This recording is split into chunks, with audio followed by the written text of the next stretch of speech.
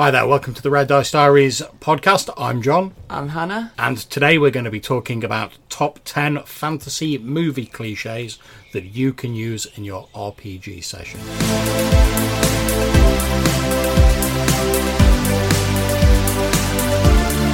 So, Hannah, what are the benefits of potentially using cliches in a role-playing game? It's a nice sort of... It's almost like you've got a little script that the players already had before they even got into the game. When you approach a cliche and everybody goes along with it, it means you can really get a game rolling so you can keep the action moving more quickly. Yeah, I've always thought of them as sort of like a useful shorthand. Now, obviously, you want to have bits in your game that are individual and that aren't cliche. But let's face it, if you want to convey the fact someone's like a wise old wizardly dude, if you give him like a long beard and a staff, that saves you ages of explanation and people will be like, right, got it. And yet you can break away from those stereotypes and those cliches to get more impact. But most of us are on a fairly sort of tight time schedule when it comes to running games. So if you can get across the essence of an NPC or of a place or of a scheme or whatever in the space of a few sentences, but still have an impact and so the players know what's going on, it can save you a lot of that precious game time where you can get to the players actually doing stuff. Also, if you're newer to roleplay games, the role-playing part of it can be quite difficult. And yet you come across a couple of these fantasy cliches, you've seen it in 100 movies. You can do that, and that gives you the confidence to then go on and do more roleplay.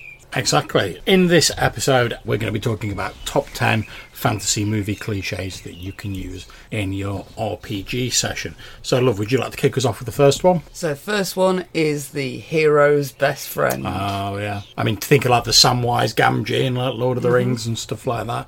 This is an especially useful sort of an NPC character to have if you've got a very small player group. But equally, it's a nice sort of way to get people to sit into a role. A bard is an ideal class for the hero's best friend. It's also good as well because you can use that sort of best friend NPC. And obviously there's been like hirelings and henchmen and stuff like that in sort of role-playing games going back to like the year dot. But it's useful because you can use the best friend to imply or say things about the character. So carry on using like sort of Frodo and Sam as like an example. The reason Frodo's like a bit odd is because he's not like all the other hobbits. He wants to go out and have adventures like his Uncle Bilbo. But how do you show all like what a normal hobbit's like? You haven't got time to like show all the village and get to know everyone. But if you show Samwise Gamgee, who just like really wants to just like have a quiet life and tend his garden, but he wants to go along because he wants to help his friend out, you've always got that contrast. Also, a lot of people, particularly early on in games, come up with this character who's got no background, no nothing. There's just him and his sword and his black horse. Trenchcoat McNinja sword. If he's got this mate legit. who keeps getting him into trouble, who keeps like tipping him onto missions to go and do, or keeps getting into trouble and he has to go and be rescued, it makes for a really entertaining story. Okay, so I think that's it for point 1. So point 2 is the pointless puzzle / locked door.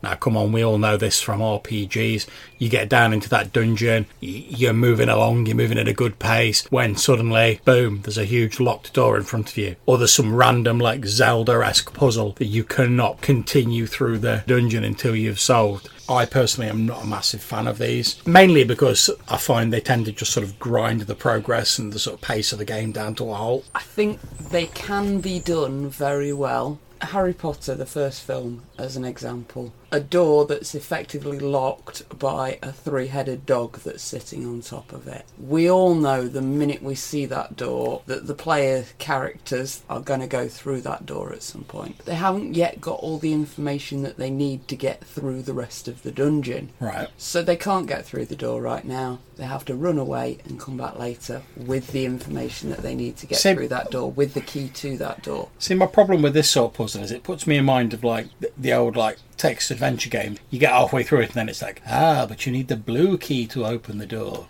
You must go back 3 levels and down into the mines to find... And that always just felt like a boring slog, even back in the day with me, as a way to get you to like retread over old areas. I do agree, like if it's handled like sensibly, it can be done, but I would certainly say don't make it so there's only like one solution. Like similarly, it was quite a useful bit of character development in the Lord of the Rings in the book, where Gandalf's sitting there trying to work out how to open the door to the Mines of Moria, and he's reading that poem, "Speak, friend, and enter." And then in comes Frodo and goes, "Hang on, what's the elf word for friend?" And it shows you that Gandalf, he doesn't know everything, and yet an innocent question from this like innocent hobbit makes all the difference. I think it's an interesting point you mentioned there, love. I mean, one thing which I hadn't considered is if you are doing these sort of puzzle scenes and the thief's like sort this locked door out, you could use that as a time to then say to the other players, you know, "Oh, what are you doing? You've got a chance to talk about things."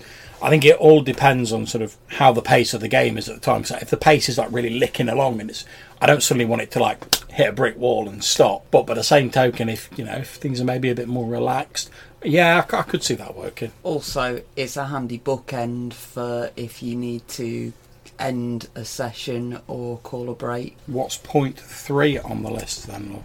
Fantastic food and drink, which we've seen in many a movie. I think that's handy that this leads on from our last point, because these sort of food and drink scenes, these feast scenes if you want to call them, they can be really great to give your characters a bit of a breather, a bit of a time to relax.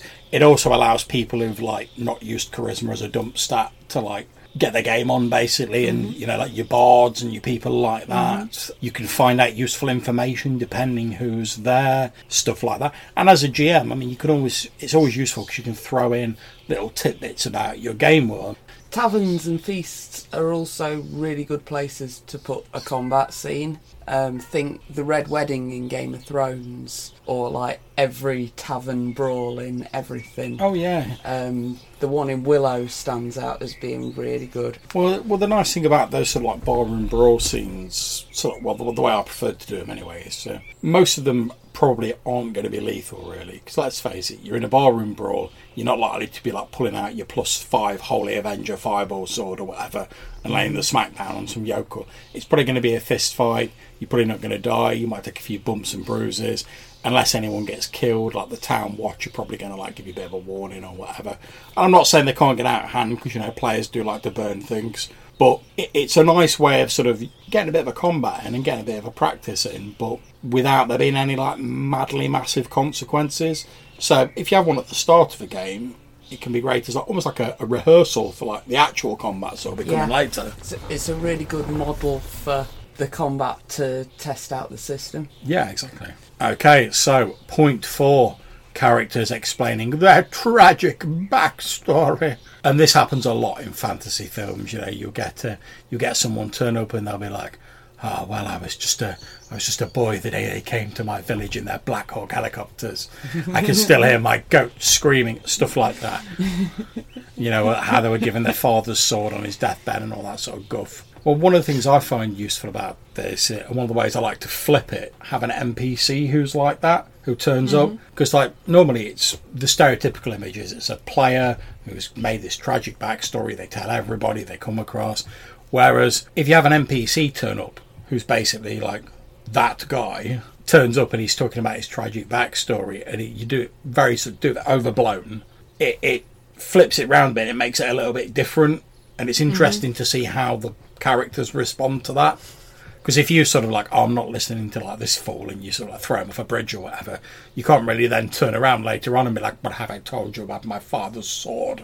I don't know, I think there is a place for that sort of thing. Yeah, in the bin. Depending on your player group, some people do love that stuff, they lap it up. Don't get the idea that I'm entirely opposed to like a tragic backstory or people putting effort into their character backgrounds. I mean, I'm running a vampire game at the minute. We've got quite a few characters with like extensive backgrounds, but they're not telling every NPC they come across all of their background. Less is more. Point 5. The next point, John.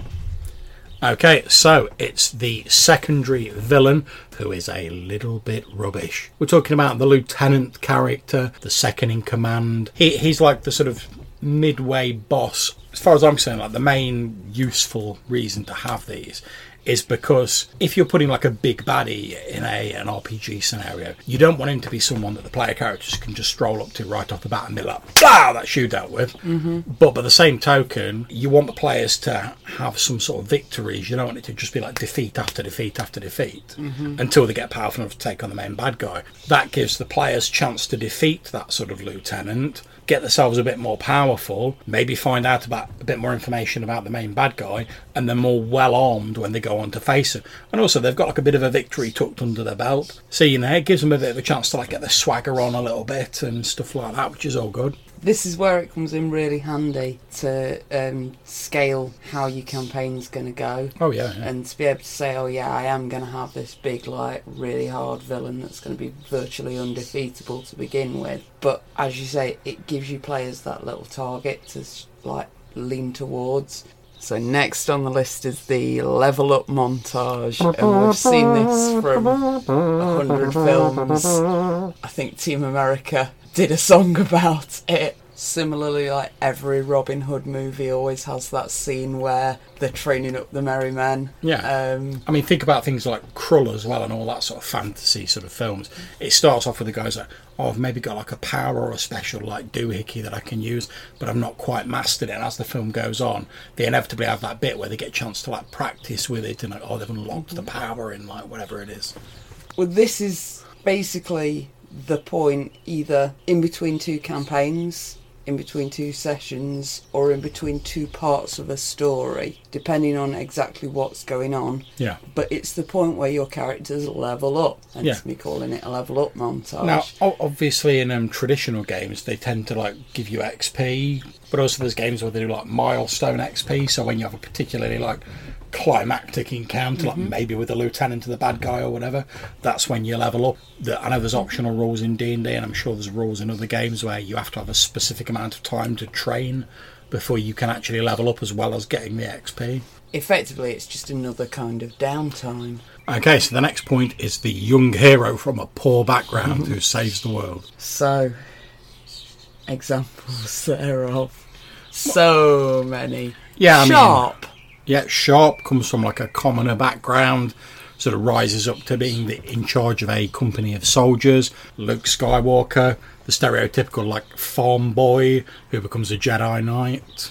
This is quite a handy sort of metaphor for role-playing games, because you tend to start off with your starting level character. You know, you're not exactly strong, you know, you've not got much experience, you're going to get your starting skills or whatever, depending on what system you're using. Then as the game progresses, you sort of become more powerful, as we were saying in the previous points, and you get to that point where you become this hero and you can do these sort of like world-shaking things. I think that whole sort of hero's journey from the start to the finish really is like a model of RPGs. It's not surprising, because I'm sure a lot of it was based on that. Oh, very much. But I think it's definitely a useful thing for GMs to keep in mind while you're thinking about the progression of your campaign. You know, because it's quite easy to forget, to be honest, and just sort of go, oh, well, people are going up in level, so more powerful monsters. Whereas what you should probably really be thinking is, oh, people are getting more powerful. Their ability to change the campaign setting and sort of impose their will on it is increasing. I think the threats and the sort of scope need to widen as the player characters get more powerful. What's next, Sam? So, you mentioned the hero's journey, and that very much leads on to the next point, which was the wise old dude who lays out the plot. Yeah, and I mean, we've got Obi-Wan Kenobi when he's talking to Luke. We've got Gandalf when he like rocks up in The Hobbit and The Lord of the Rings. Dumbledore, yeah.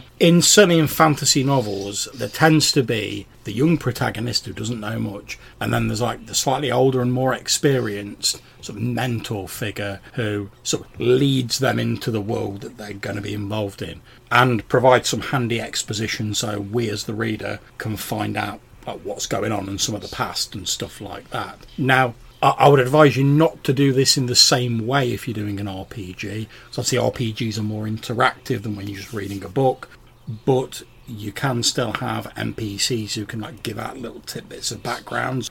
These sorts of characters, they can be quite useful, as you say, but a lot of players will jump on them and attack them or ignore them or whatever. The one way that I've found to like make them that bit more sort of that the player characters will pay attention to them is sort of going back to that hero's best friend thing. Have them be like the father, grandfather, uncle of one of your characters. So yeah, I think you're absolutely right. You've got to give them some sort of grounding, so you're not just like, and random wizard. Yeah. So next on the list, this is a proper classic. Oh yes, the skeleton or the statue's going to move!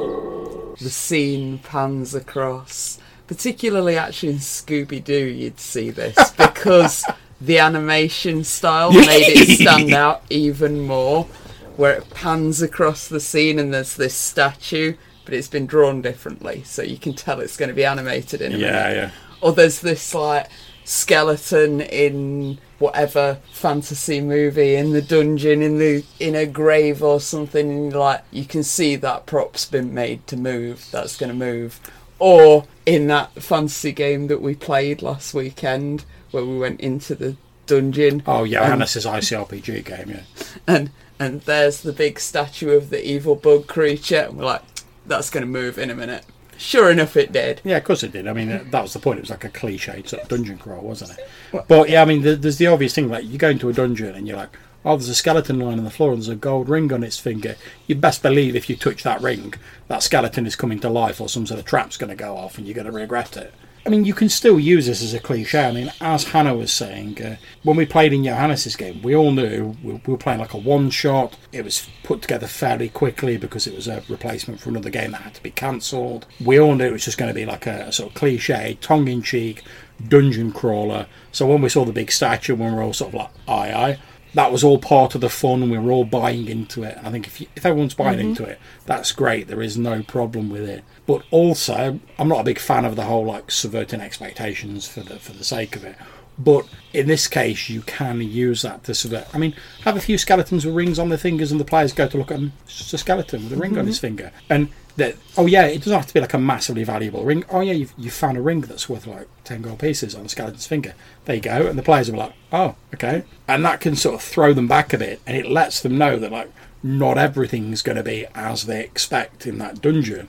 So later on, when you have like maybe a few more things that are a bit cliched, they're not instantly going to be like, oh yes, I know what this is, I know what that is, because they'll be thinking, oh yeah, but that skeleton, I didn't just take the ring off its finger, it didn't come to life. A bit of subversion can be useful in that sort of sense. You have to accept that you are using a different medium if you're going to take ideas from film and use them in your games. Yeah, there'll be adaptation needed. You have to adapt, and it doesn't mean you can't use the cliche, it means you need to use it differently if you're going to use it. Okay, so what's our last point then, Hannah? The two great armies meeting across a battlefield. Yeah. Sharpening their swords, putting on their face paint and tightening up their armour. Yeah, it's a standard fantasy classic.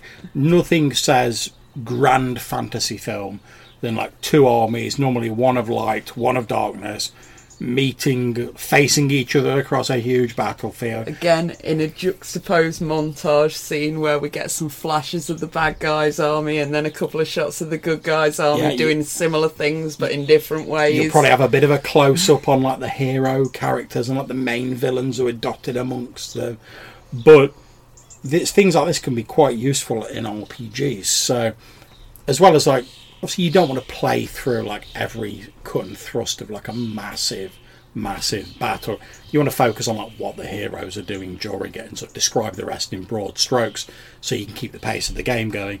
Unless you're into like the bigger scale wargaming, in which case you can certainly do that. To me it always looks like a gaming table being laid out.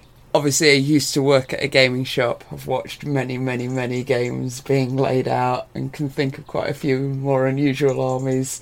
But to go back to the Lord of the Rings,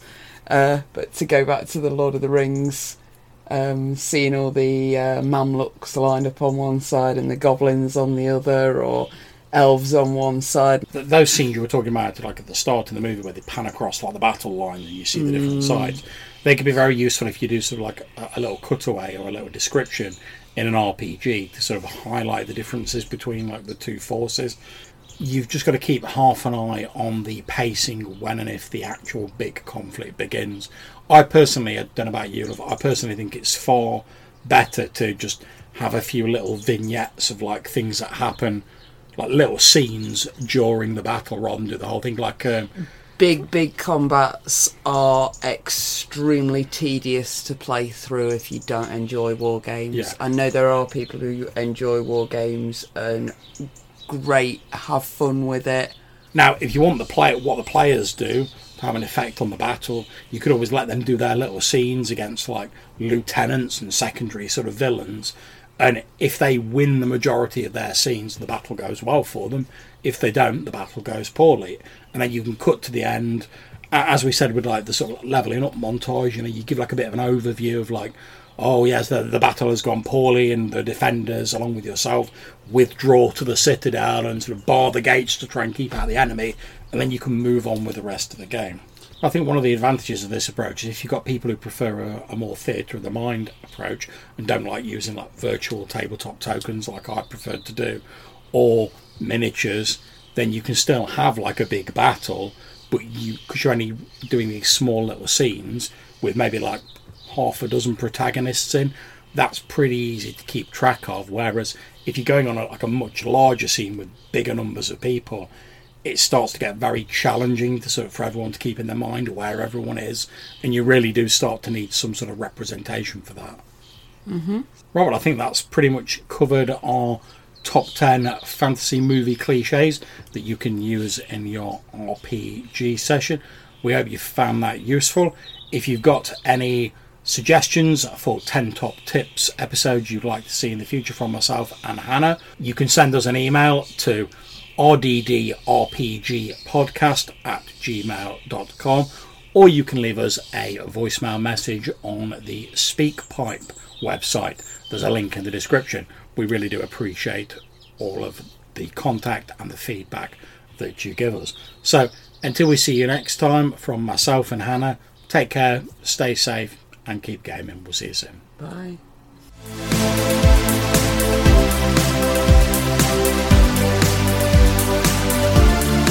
Luckily, we didn't leave only one way for our cat to bypass our latched door puzzle, did we, Phantom?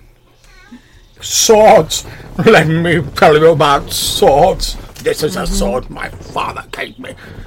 When they first find out, like Sauron's on the rise, they don't immediately put their knuckle dusters on and go to Mount Doom to take him on, do they? And in the fourth age of man, blah blah blah. I fought in the Clone Wars, but not those shit ones out of the prequels. Obi-Wan Kenobi's such a liar. Yeah, but you know what I mean. Hobbits have got the power of love, John. Yeah, it's a curious thing.